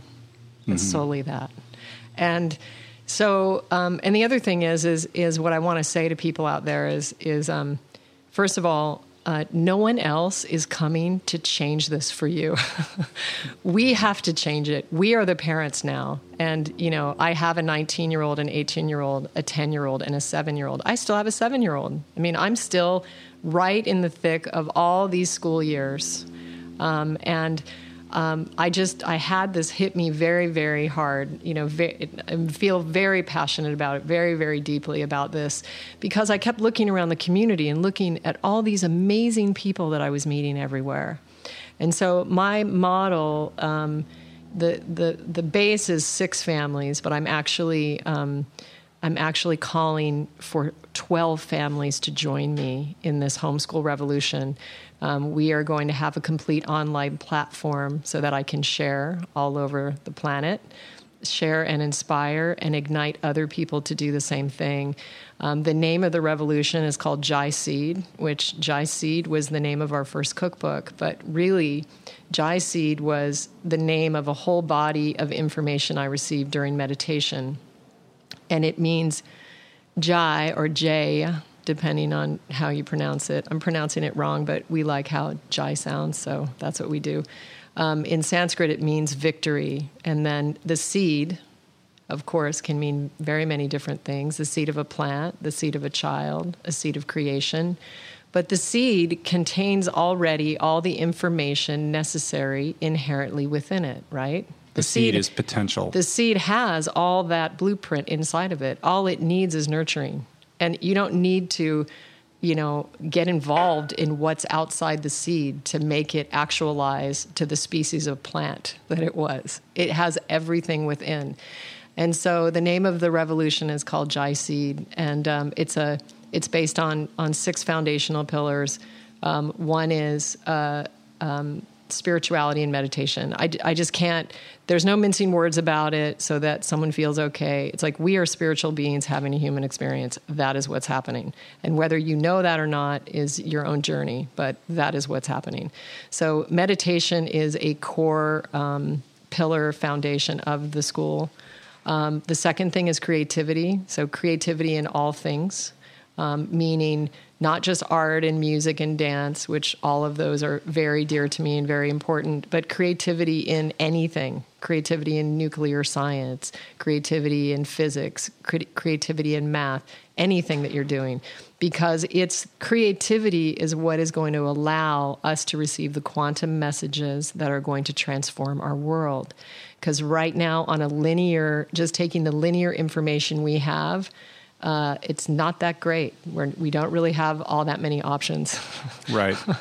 And I think it was it Einstein who said, you cannot solve a problem with the same intention or frequency that created it. And the way out of that is to instill creativity, because it's through creativity that you're going to be able to perceive, develop, and implement a new solution or a new perspective, right? Like if you're just following the ABCs, then that does not do very much for getting you to think outside the box. It's the same idea that, in art school, when you're a little kid or you're in art class and they don't like you drawing outside the lines. And it's sort of like, well, actually, they should be encouraging you to draw outside the lines, because it's the people that draw outside the lines that are the ones that are able to see things other people can't. And they're the ones that end up becoming Elon Musk and solving the world's problems, because they can see solutions in a way that other people can't. Exactly. And we should be celebrating that and fostering that and trying to create a whole new generation of people who have that acuity to be able to look at a problem differently than we have traditionally been looking at these situations that we're in. Because if you look across the board, it ain't so good politically, economically, our healthcare system, the environment, our food, like everything. We're entrenched in a cultural situation, a social situation, where there's so much momentum behind these systems that were put in place so long ago. Everything from the way the Federal Reserve acts and the way dollars are printed up, to our system of government, which is, sort of become something that I'm not so sure it was originally intended to be. Across, it doesn't matter any example that you raise. There's so much entrenched energy behind perpetuating these systems, many of which don't fit the modern paradigm that we now find ourselves in. Exactly. And so how do you change the system? Well, you need to have not just one person, but a whole generation of people who are able to look at things differently and create community around that, which then creates a new energy that can develop an equal opposing momentum. And that's how change is going to happen. That's beautifully put. Thank you. That's amazing. Anyway. Yeah, no. And what we're doing is we're not allowing for the evolution in our children. And so we're getting children that are coming in that are wired differently, that don't learn the way that we're forcing them into this system. And then if they don't fit in, then we're medicating them. We're going, okay, give them a pill and let's get them to fit in. Or we put them in a special education class and then they're immediately labeled as less than or problematic or different, and then there's a stigma that then gets internalized into that child and becomes extremely damaging. Right, and they're not going to share. They're not going to go in deep, and they're not going to share because they've already been disrespected. They've been not cared for. And so they're going to in many ways start expressing in a not positive manner. And the other key thing with a lot of these new energetic kids is that they are leaders. They are not followers. And if they are uncared for, they have a capacity. They have a very strong, powerful energy. They have a capacity to express that in a negative way if they're not cared for, if you're not nurturing it correctly. So the other foundational pillar. So creativity is huge. I mean, it's a big part of the model, and also what I feel is going to be one of the most fun experiences and make it an amazing way to live with your children and experience life today, now, with your kids, which is what we really should be caring about. Another foundational pillar is being storytellers. So, it's about filming everything and sharing this over the internet, in a very, very expanded way, because we want to ignite other people to start doing the same thing. I'm one community here in Malibu area. My hope is that through this online community, we're going to be able to access with other communities all over the world and, in fact, build a network of like-minded homeschoolers that are doing amazing things and caring for our kids in this way. The next foundational pillar, of course, is plant-based lifestyle, plant-based nutrition.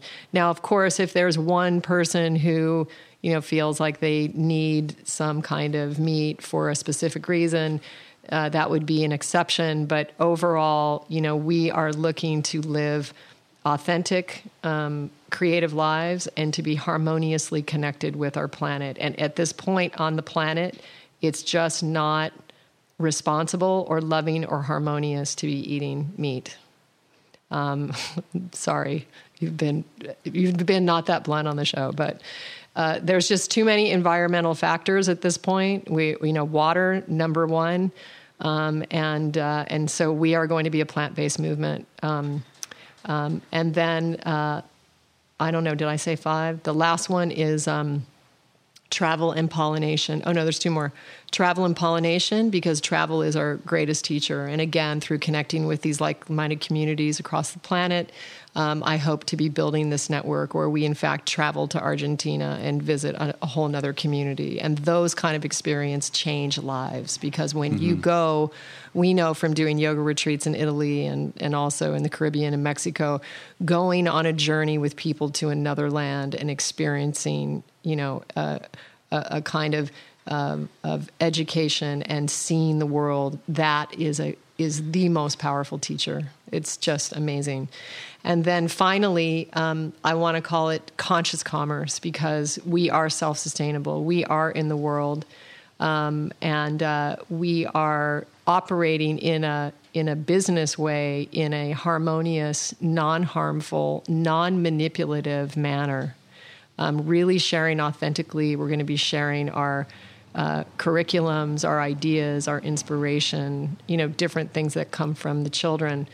And that's very, very important. I also am going to be crowdfunding for this. And the reason I am is because I feel like it's a perfect forum to spread the message. And so I feel very, very aligned and very harmonious with that choice. And so I'm working on all that. So that's why I haven't done the podcast yet. Right. So you got your hands full. I have my hands full, but open source homeschool revolution. Yeah. So global movement. It's pretty exciting. I mean, for me as a being, it's like I've basically right now, I've worked my entire life. My entire life experience has prepared me for this moment that I'm going to be sharing, that I'm sharing now and that I'm sharing next week. And it's not really stressful. It feels like I just had a nice glass of water. Mm-hmm. I feel fulfilled, and I'm also not attached. Like I'm putting the net out there, and I'm looking for this tribe. And I know people from my life that I've thought were possible candidates, and I also know that they may not be the ones. Like I'm literally looking for those unique 12. Mm-hmm. And if there are people listening to this that live in the area, is this open? Please email me. All right, so get in touch with Julie. Yeah, get in touch with me. What's the date of the... Go to srimati.com, or you can Facebook me, Srimati Music on Facebook. The event is next Saturday, right? Yeah, but this is next Saturday, but not to worry, because there'll be other events. This is just sort of my first presentation. And I'm working. I'm finishing my book up. I'm editing 500 pages right now. But this is a section of my book, and so I'm fine tuning this, and so it will be almost like a book 2 of the book. What else do you have going on in your free time? I'm married to an ultra endurance athlete, Rich Roll, who requires a lot of care. It's a lot. It's very a lot of attention. A lot of high maintenance. It's attention. Okay. You're for worth sure. it. You're really worth it.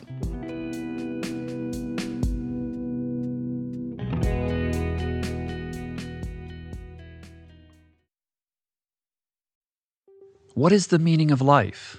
What happens when we die? What is our purpose here? If, like me, you ponder these delicious existential questions, I have got just the thing for you.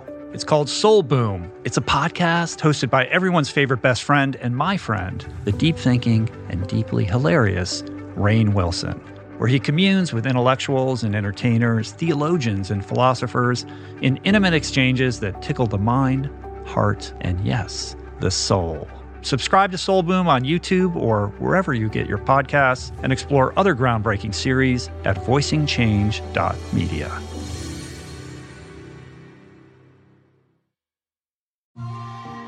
I'm super proud to announce my next venture, Voicing Change Media. This beautiful consortium of thinkers, storytellers, artists, and visionaries, all committed to fostering meaningful exchanges and sharing thought-provoking content. Voicing Change Media will feature shows like The Proof with Simon Hill, Soul Boom with Rainn Wilson, Mentor Buffet with Alexi Pappas, Feel Better, Live More with Dr. Rangan Chatterjee, and The Conversation with Amanda de Cadenet. You can explore this network and all its offerings at voicingchange.media.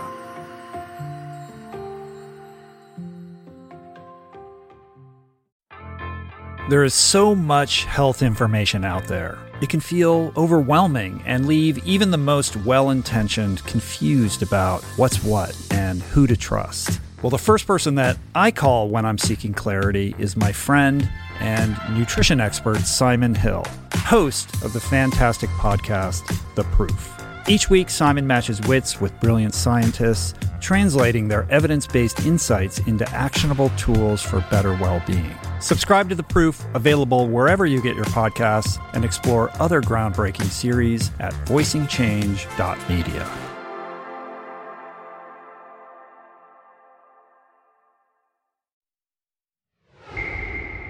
The other cool thing I wanted to mention just on the subject of projects that we have going on is that we're finishing up another draft of our cookbook project, which is pretty exciting.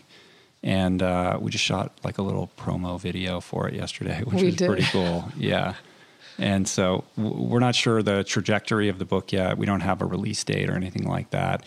I had said earlier that it was looking like January, but it may be longer because of certain recent developments that I'll keep you apprised of, but that I'm going to be cagey about right now. But we can't discuss it. But it's all good. It's exciting. The book is amazing. I wish I could just put it out right now because it's so freaking awesome. I know.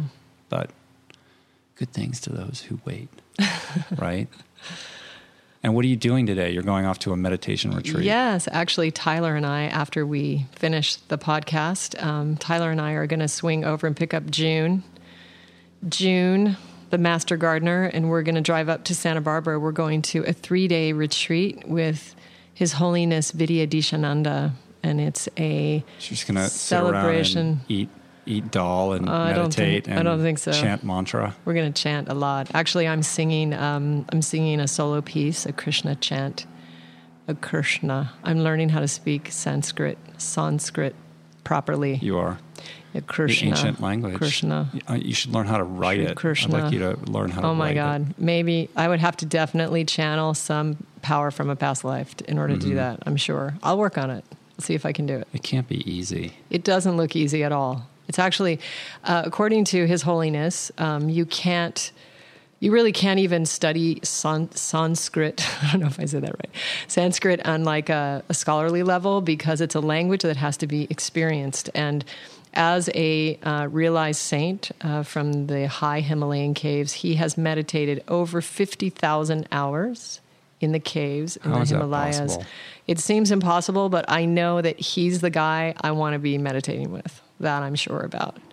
And I'm pretty sure also that everybody else who says that they're an expert on meditation is not an expert. After I met him, I would have to say, I have one technique that has served me that I share, but the subject is vast. Let's just say that. But what about Sanskrit? It has to be experienced. Oh, it has to be experienced. It's experiential. Okay. So, and that's another level of wisdom. So, it's the same thing about life experience. And when you're sharing from an authentic place, you're sharing because you had the experience, not because you read about it in a book and then you're telling somebody about it. So experiencing Sanskrit, they're all sacred tones, and they have harmonic frequencies, and it's actually an experience in a sound, in a word, if you can imagine that. But it's amazing. But the idea being that the harmonic resonance of uttering this word has some kind of energetic impact on your psyche or your soul. Is that essentially what you're saying? Definitely. That's pretty cool. It's pretty So it's amazing. almost like, because they say it's the first language, right?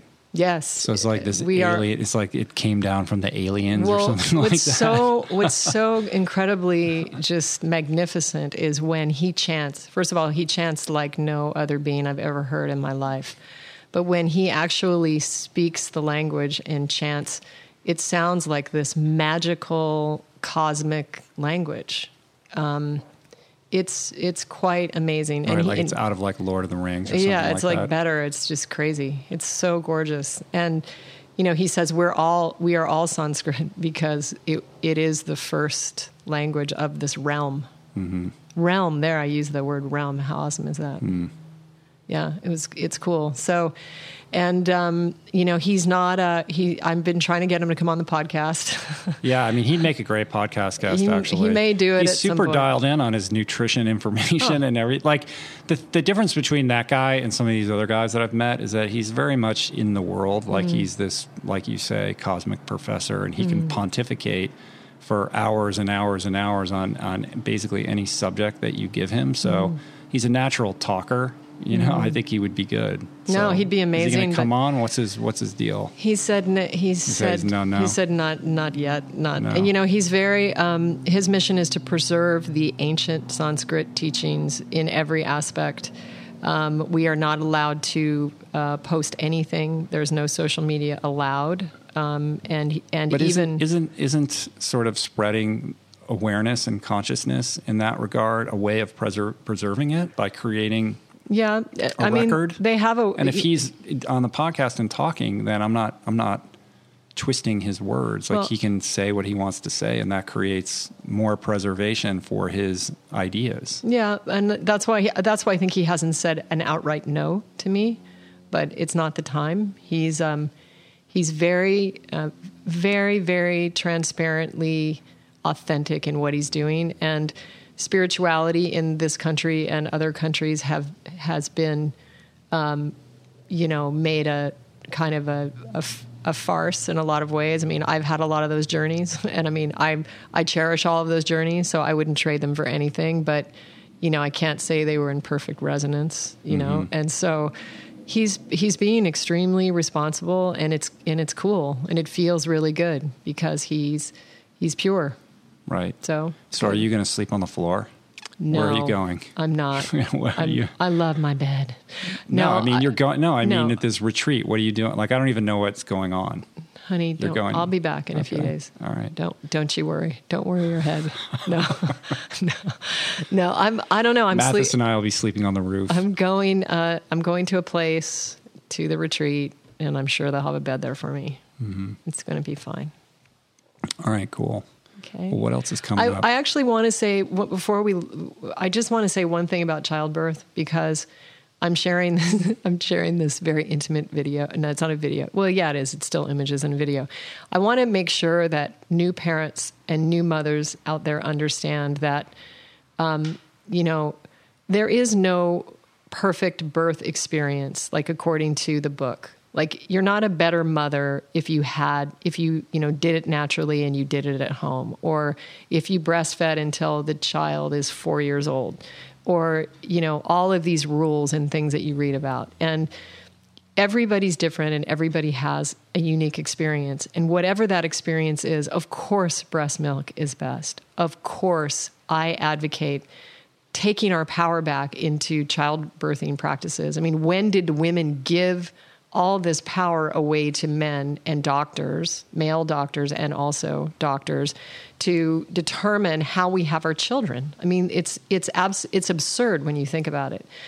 In my own experience, I didn't break those paradigms. I didn't break through those experiences. And I had a very blended experience. So I had a block, but I was dilated a lot. I didn't have any problem in childbirth. but yet I was very sick during the entire, pregnancy. Another person may have, had natural labor and had the child completely naturally. I had a big challenge with nursing my first 2 boys. I only made it probably 2 months. And then I, made it probably 8 months with my girls. I will tell you that it did not affect my ability to bond with my boys at all. And as a matter of fact, I have a much closer relationship with them than most parents. So what I'm just saying is, whatever life gives you, whether you end up with a C-section, whether you end up, nursing for 3 years or 4 years, it's your own experience. And apply that divine perspective to it, honor it as such, and you're going to be fine. All right, beautifully said. Somebody asked me that. I'm sorry, Twitter person, I can't remember your name right now. What did they ask you? They asked me to talk about childbirth and someone who's about to become a new parent. And we were already thinking about doing this. So I said, thank you, I will do it. And now I'm forgetting the beautiful person's name right now. His Twitter handle. If you remember it, I'll put it in the show notes. Oh, okay, cool. All right. Awesome. Cool. Well, I think we did it. Is that it? Yeah. So, what's the dearest thing that you find in community for you? I know it's your show, but I'm just going to ask the dearest thing that I find in community, strength. It's power. You can't, as one person, you can only do so much, but with a community, you can do anything. And I think that we overlook that. We're in our cars, we're in our houses, you're in an apartment building, you don't know your neighbors, there are people all around us, and we unnecessarily isolate ourselves.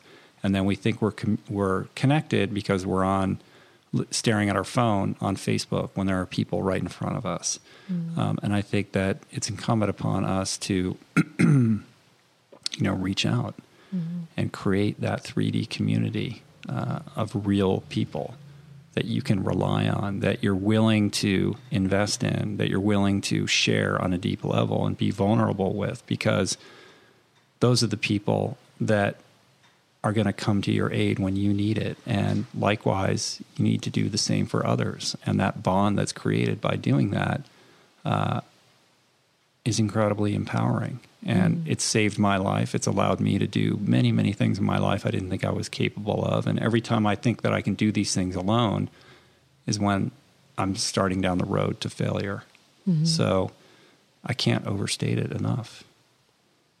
It's beautiful. What about you? I would say for me, it's love and connection. It makes life more meaningful when you have it to share with other people. And, I have to say that, our children are a part of our marriage, and I think that's why we renewed our vows. It's, without them, we wouldn't be who we are. And similarly, without all the podcast fans, without everybody that's in this plant power movement, without everybody that's reached out to us, we wouldn't be who we are. And it's like in those moments of darkness where we thought everything we were doing, we were questioning everything. We thought, oh my gosh, like, what are we doing? We would always receive a message from someone that would share their experience, and it would get us through another day. And without that, I don't think we would have made it. And so, really, truly from our hearts and our souls, we recognize you, the community at large, and you are dear to us, and we do feel connected to you. And even if we don't know you, your name or your face, we don't take this experience for granted ever for one moment. And you're all extremely dear to us. And so thank you so much for joining with us. For sure. And, so much has changed since episode 1, and yet so many things are the same. When I was listening to the first episode this morning, it was Tyler and our nephew Harrison sitting right next to us as we recorded the first one.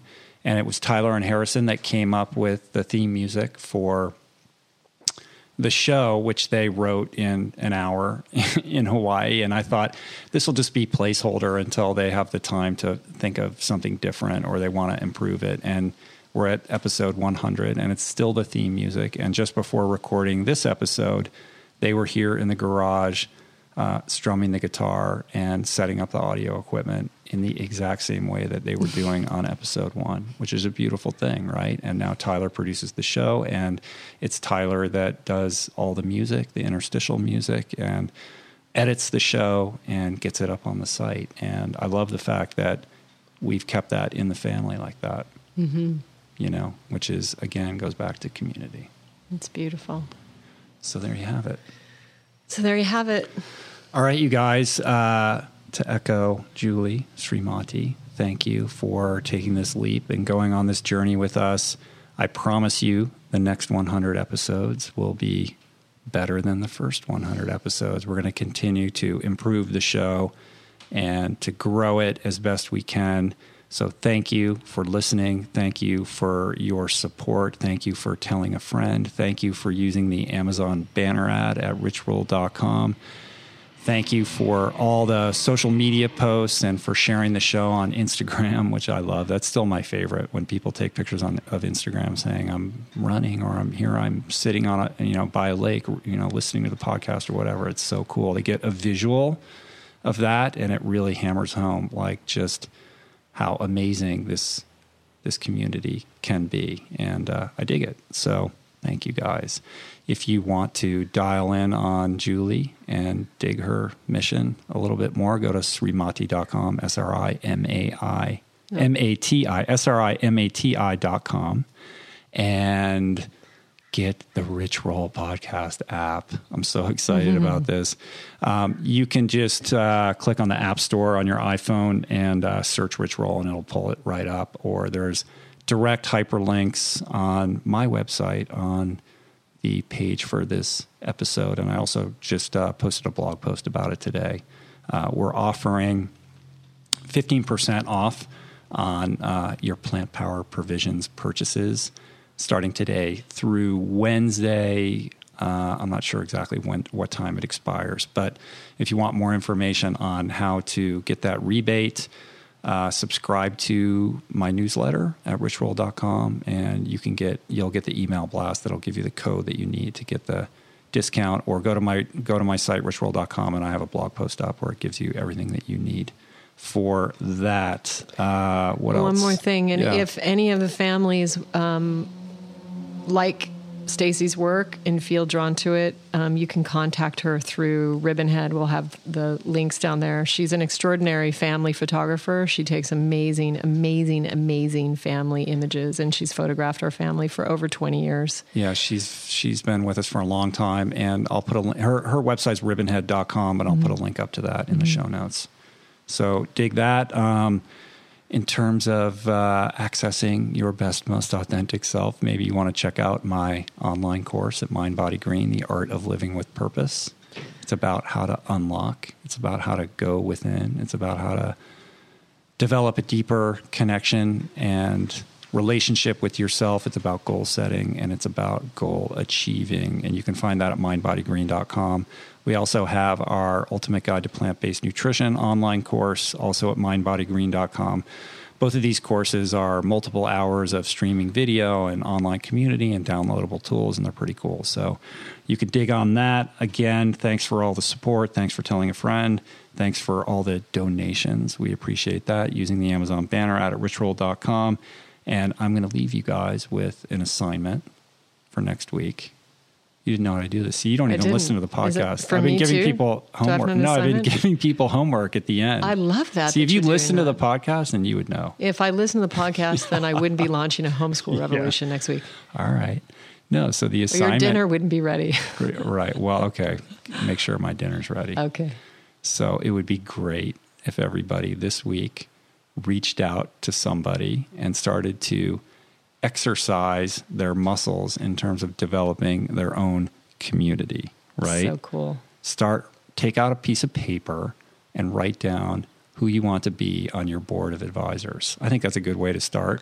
Who are the people in your life that are living lives that you aspire to, that you respect, the people that you look up to, the people that have a certain level of knowledge or acumen or acuity that you would like to model, that you aspire to have, and write those people down. Maybe they're people that like you work with or live down the street, or maybe they're sort of more people that you don't know but you would like to know. But I would say shoot for the stars, write down that list of people and figure out a strategy for how to connect with them more deeply. Maybe just call that guy up and say, hey, I want to go out to dinner with you. I need some advice. Can you help me out? I'm struggling with this thing in my job or my career. Or I'm trying to figure out what I'm going to do next, whatever.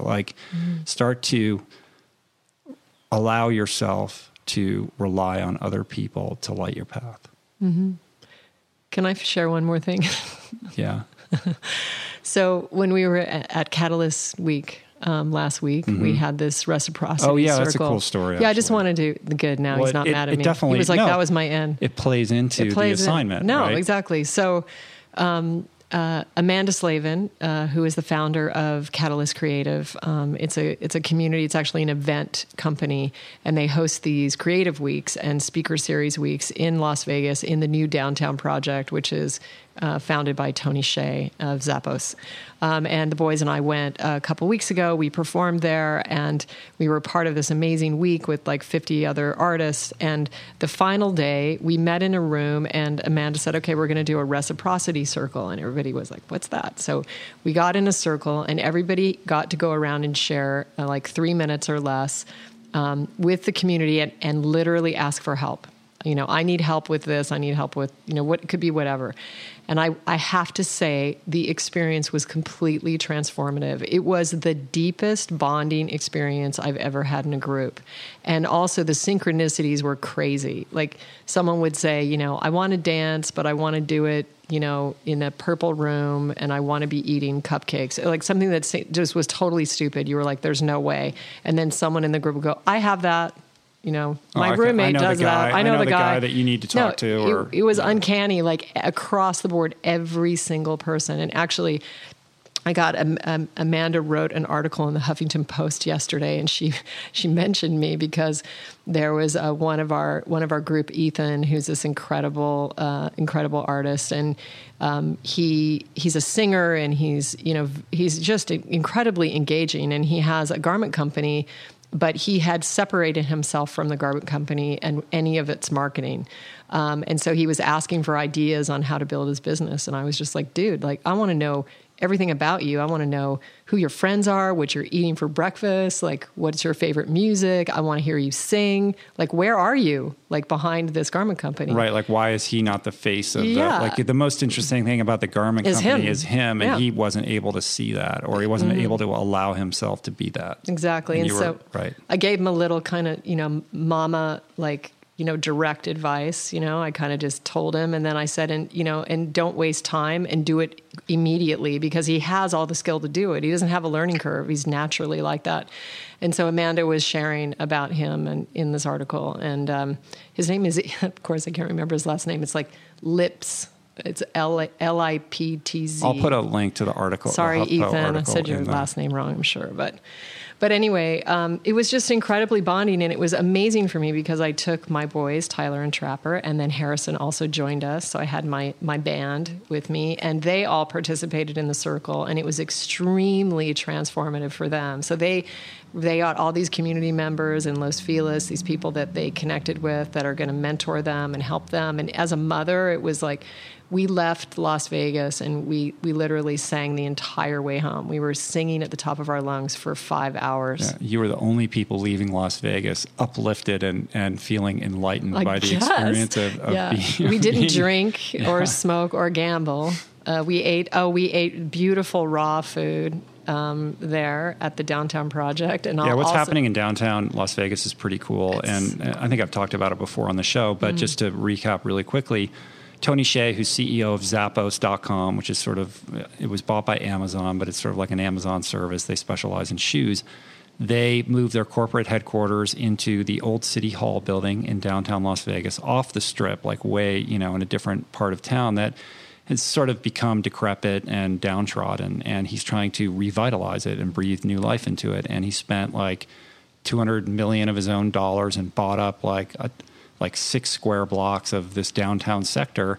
And he's trying to create like a startup friendly environment and breathe young, new, youthful energy into this place. And he's bought all these like gigantic sculptures from Burning Man. So there's like a fire-breathing praying mantis in this container park, and there's, you know, kids riding around on fixie bikes. Like, it's not what you would imagine Las Vegas to be, and there's startups happening there, and there's a vitality and a sense of energy, and it's still early in the process, but it's inspiring because basically, you know, at its core, he's saying, I want to create a different version of community the way that I see it, and he's putting his money where his mouth is. And Catalyst Week is really an extension of that, to bring in inspiring, interesting people to experience what's happening in downtown Las Vegas and to share, and to use Amanda's term, what does she call it? Collision. Yeah, right. Like these people are colliding, and then these ideas get exchanged, and then you know, as a result of that, things happen. And a good example of that is that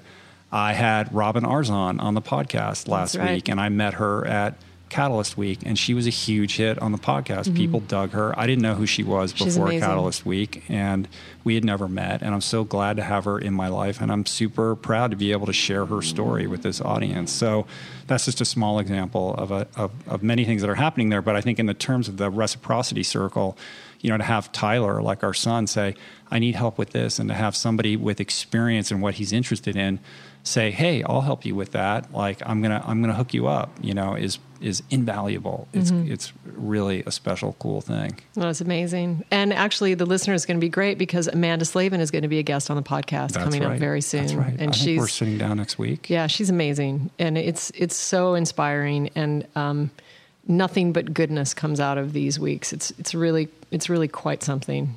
And again, it's community. Right. So all the more reason to appoint your board of advisors. Maybe create your own reciprocity circle. Do it. In your own way. Do it. Let us know how it works out. All right, you guys. Thanks so much. That's it for episode 100. I can't believe it's been 100. And you know what? We're going to blink, and then there's going to be 500. It's so amazing. That's what I'm feeling. All right. Thanks, honey. So thanks for all your amazing work, Rich, on the podcast. It's been incredible. And you've done an amazing job on this podcast. Thank you. I want to just thank you. Thank you. And thanks for being my sometime co-host and guest today. You're welcome, honey. And that concludes episode 100. There you go. Peace. Plants. Namaste.